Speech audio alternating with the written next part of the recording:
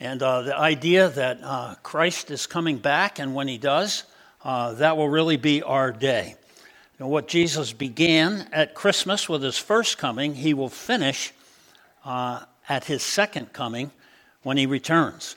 And, you heard the kids sing this morning, away in a manger, no room in the inn. When Jesus comes back, the Bible assures us, it will not be to a cave someplace. It will not be in a manger. It will not be in a small little town like Bethlehem that nobody's really aware of. But it'll be spectacular. It'll be in the sky. It'll be like lightning. That Jesus is coming back with power and glory, and the whole world will see him. And the whole world will know who he is.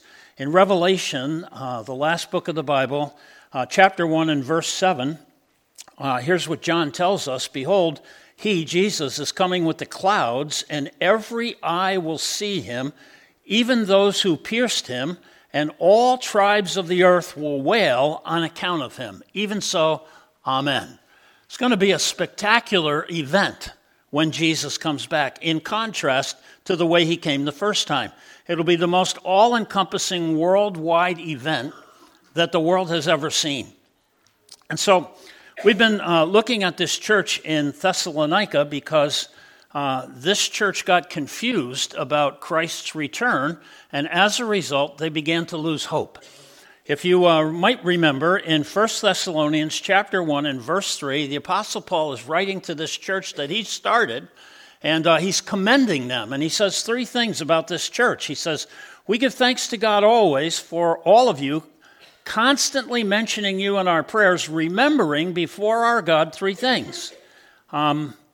Your work of faith, your labor of love, and the steadfastness of hope in the Lord Jesus. Faith, hope, and love. Three non-negotiable absolutes of any Christian's life. Again, we're very diverse and different in a lot of ways, but there's three things that we all have in common. We have the same faith, the same hope, and the same love. And so then, when Paul writes his second letter years later to the Thessalonian church, here's what he says in chapter 1 and verse 3 of 2 Thessalonians. He said, we ought always to give thanks to God for you, brothers, as is right, because your faith is growing abundantly, and the love of every one of you for one another is increasing. I'm like, well, what about hope? What happened to hope? Why does Paul mention faith, hope, and love in the first letter, but only faith and love? Here's a church, and he's saying, man, your faith is great, your love is great for one another, but the hope has gone out of your church. And he doesn't commend them in the second letter for hope. And if you go on to read the rest of the letter, you find out why. It's because the people had confusion about the return of the Lord and what was it going to be like. And they thought, part of it had already happened, and so they were discouraged. And Paul doesn't acknowledge the hope. He writes the second letter, I think, in order that people might understand this reality of Christ's return and be filled up again with the hope that God wants us to live with. Makes a huge difference in our everyday life. So just think, for example, of some of the gifts that Jesus will bring when he comes back the second time. Number one, we're told in the scriptures that everybody that trusts Jesus, everybody that believes in what he said and what he did, will be resurrected out of their graves if they've died to meet Jesus. Now, just think of how spectacular that is. In 1 Thessalonians chapter 4, verse 13, it says, Paul writes to this church, he says, look, we don't want you to be uninformed. We don't want you to not know about this. We don't want you to be uninformed, brothers, about those who are asleep or who have died, that you may not grieve like other people who have no hope. Okay? And then he goes on in verse 15, he says, for this we declare to you by a word directly from the Lord, that we who are alive and are left until the coming of the Lord will not precede those who have fallen asleep. Here's what it's going to be like. For the Lord himself will descend from heaven with a cry of command, with the voice of the archangel, and with the sound of the trumpet of God, and the dead in Christ will rise first, and then we who are alive and left will be caught up together with them in the clouds to meet the Lord in the air, and so we will always be with the Lord. Encourage one another, Paul says, with these words, with these truths. And notice that Paul says this teaching comes directly from the Lord through Paul and to these people in this particular church. Just imagine, death will be a thing of the past. Death will be left behind. What a great day that's going to be. How big of a deal is that? And not only that, but, the Bible goes on to say we will actually receive a whole new body. That's good news. The older you get, the better this news gets. Our citizenship is in heaven, and from it we await a Savior. We're waiting for our Savior, the Lord Jesus Christ, who will transform our lowly body to be like his glorious body by the power that enables him even to subject all things to himself. Eternal life is part of the gospel. It's what God has desired for us to be like him and to invite us into his life. And so how great is that going to be? And the scriptures, I think, go on to say, that everybody who has this hope, if this is real, it makes a radical difference in our lives. In 1 John chapter 3 and verse 2, beloved, we are God's children right now. Be thankful for who we are and what we have already. We are God's children right now, the Bible says. And what we will be has not yet appeared, but we know that when he appears, we're going to be like him because we're going to see him as he is. And everybody who has this hope in himself purifies himself as he is pure. In other words, everybody that's really expecting someday to meet Jesus personally is getting ready for that occasion, right? Don't you get ready when somebody important, you're going to go meet somebody important? You get ready, right? You anticipate. You begin to have an expectation of what it's going to be like and so on. And you begin to get ready. And so the Bible says, everybody who really has this hope inside and is looking forward to this return of this Jesus whom we come together to worship is purifying themselves. They're anticipating this event. And you saw in this same passage, if we're still alive when the Lord comes back, we will be caught up together with the Lord in the air, following those who have passed away before us. And then when Jesus comes back, we're told in other places in the Scripture that all falsehood will be gone. Everything, all the lies will stop. All false religion will be wiped away. Evil will be destroyed. Satan will be bound, we're told, and locked up for 1,000 years. Chained and thrown into the lake of fire. And Satan, we're told, will be locked up. And the Antichrist, we're told, Jesus will destroy with the breath of his mouth when he comes here. I mean, it'll be a radical, worldwide, spectacular event when Jesus comes back. The world will be totally free from sin. The creation will be released from the curses that were imposed way back in the Garden of Eden. A new heaven and a new earth is promised us. A new heaven and a new earth. And when I think about that, I think no pollution, no shortages, no wars. Revelation chapter 20 describes a 1,000-year reign of Jesus over all the nations from the city of Jerusalem, which is why Jerusalem is kind of like the navel of the world in the biblical account, because the Lord will return there. Just as he left from there. And so, in addition to all of that, the Bible says when we love the Lord's appearing, when we're really looking forward to that and anticipating that, there's a special reward in heaven for us, and we get to live with a sense of anticipation. We'll do that at the end, all right? We get to live with a sense of anticipation, a sense of hope, a sense of optimism, and we get to know that there is really a better day coming. So, in 1 Thessalonians chapter 5, the Apostle Paul, again, wrote to this church, and he said there's two groups of people in the world, two different groups of people. And in chapter 5, he's talking about the Lord's return, and he says this, "For you yourselves are fully aware that the day of the Lord will come like a thief in the night.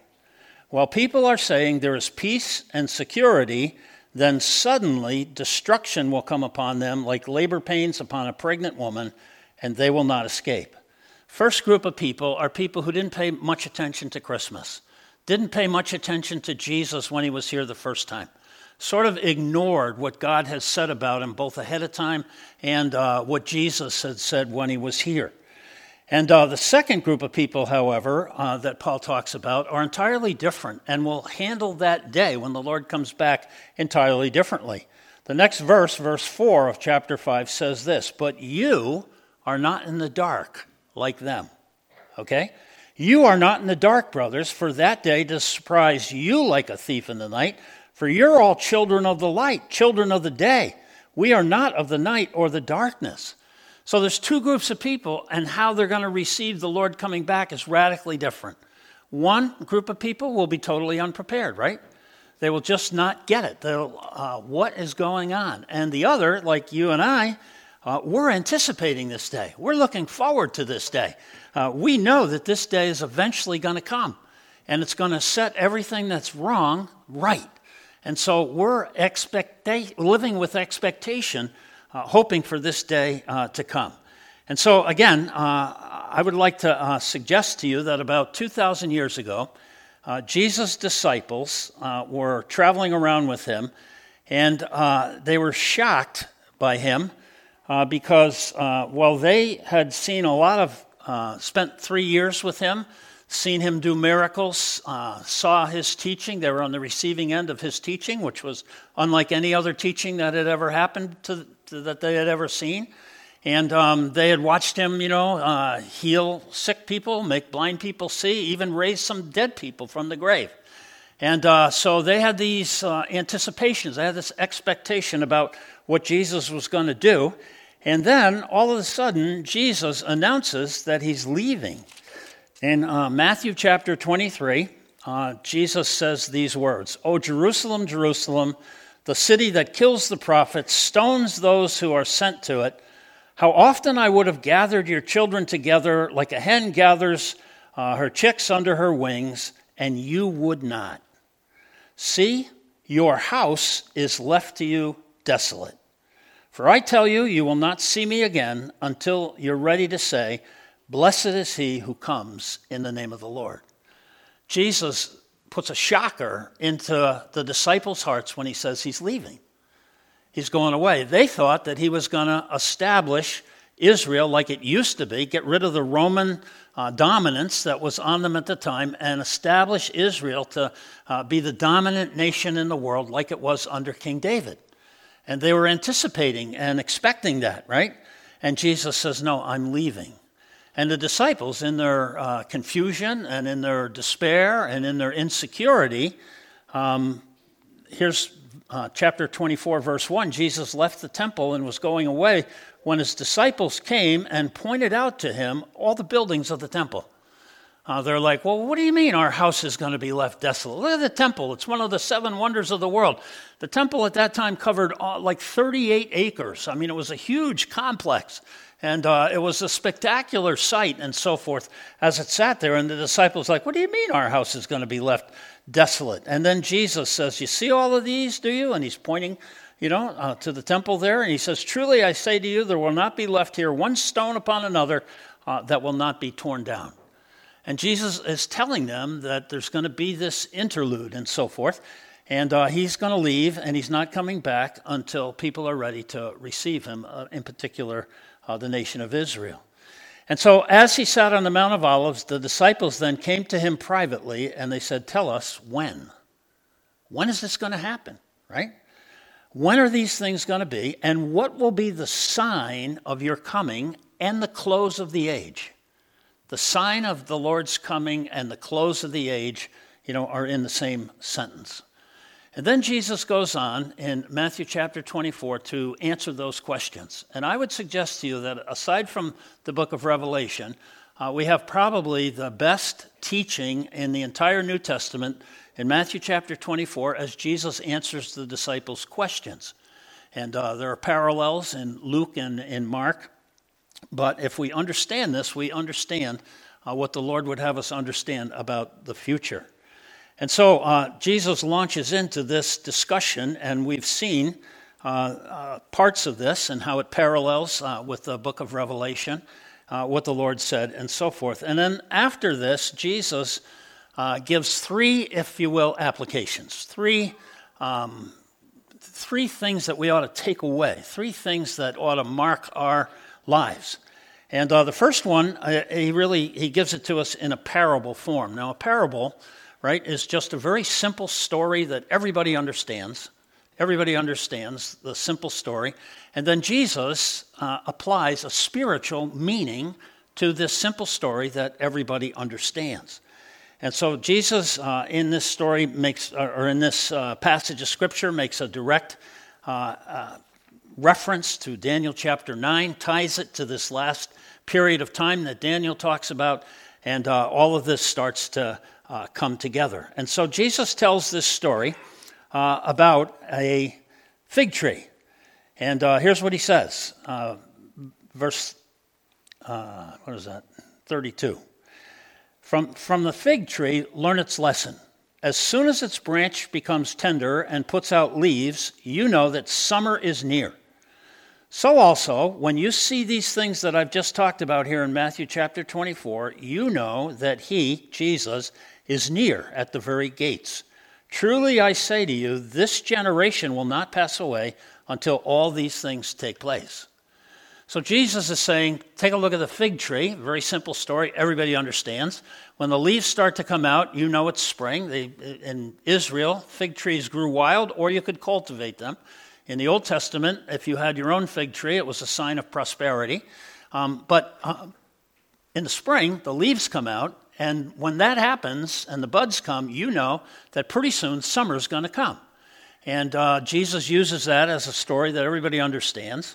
And then he says, when you see these things happening, so for those of us who take Jesus at his word, we're always looking to try and determine what's happening. We're looking for signs. We're looking with a sense of anticipation that the Lord is coming back. And then to kind of emphasize things, Jesus says, the next verse, heaven and earth will pass away, but my word, will not pass away. What I'm telling you is the truth. And so when we see these things that are mentioned in Matthew chapter 24 starting to take place, we can know the general time of the Lord's return is getting close. All right? And then Jesus says, it's kind of a important counterbalance to what he said here, but concerning the day and the hour of the Lord's return, nobody knows. Nobody knows the exact day or the hour, not even Jesus, right? Only the Father knows the exact day and hour. So, when people set dates and all of that, you can know that that's just, their own guess kind of thing. But we are told that we can know the general time when things are getting close by what Jesus said. Okay? And then second, Jesus talks about unbelievers, and here's what he says. He talks about Noah. Now, think back to the days of Noah. The second thing Jesus says in terms of applying this is, as it was in the days of Noah, verse 37, so will be the coming of the Son of Man. For as in those days before the flood, they were eating, drinking, marrying, giving in marriage, until the day when Noah entered the ark, and they were unaware until the flood came and swept them all away, so will be the coming of the Son of Man. Now, if you go back to Genesis chapter 6, you can read the story about Noah, and you remember how God instructed him to build an ark, and Noah, we're told in the Bible, was a preacher of righteousness for 120 years, and as he said that there's going to be a day of divine judgment coming, people laughed at him, paid no attention to him, and until it started to rain. And I think if you go back there to Genesis 6, you'll see that the same day, and the day is marked out like on the calendar in Genesis chapter 6, the same day that Noah entered the ark is the day that the rain started to fall. The same day that salvation came, judgment came on the same day. And that might be important in terms of interpreting the timing of various events. And then third, in verse 40 and 41, I think it's important to recognize that when this happens, it's going to happen fast. And so Jesus says here in verses 40 and 41, 2 men will be in the field, one will be taken, one will be left. 2 women will be grinding at the mill, one will be taken, one will be left. Therefore, what should we do? So what, right? Well, stay awake. Jesus says. Stay awake, for you don't know the day or the hour the Lord is coming. But know this, if the master of the house had known the night that the thief was coming, he would have stayed awake and been prepared and so forth. Therefore, you must be ready, for the Son of Man is coming at an hour you don't expect. Again, the swiftness of this. Imagine, when I read this, I imagine having coffee with somebody that's a friend or a family member that hasn't paid attention to Jesus' first coming, doesn't know that there's stuff between them and God, and that God loves them and is reaching out and wants them in his family. And, you're sitting there having a cup of coffee trying to explain God's story against their story. And all of a sudden, one person's taken and the other is left, just like that. Sounds like it's talking about the rapture of the church. And again, there are many passages of Scripture that talk all about that. All of that to say, the Bible goes on to say, right, today is the day of salvation. Today is the day that God has got his arms wide open to anybody who's willing to put their faith and trust in the person of Jesus and to be reconciled with him. He's in the process of reconciling the world to himself, and he's doing it by the forgiveness of sins through the blood of the cross of Jesus and his first coming. And so today is the day of opportunity, but that day it's like a window that's closing. And at some point, that window will close, and it will be too late, just like it was in the day of Noah. The Bible also says that Noah found favor in the sight of the Lord. And you and I, too, this Christmas, can find favor, just like Noah did, in the sight of the Lord, simply by trusting in what Jesus said and what Jesus did on our behalf so many years ago. Let's pray together. Heavenly Father, we just pause here again this morning and thank you, Father, for the wonderful gift of Christmas. Thank you, Father, for sending Jesus into the world. Thank you, Father, for coming close to us. Thank you, Father, for drawing us to yourself with an offer that's filled with grace and mercy and truth. And Father, that's also filled with anticipation and expectation about living forever and living in your presence with you and with all the blessings that you want to give your children.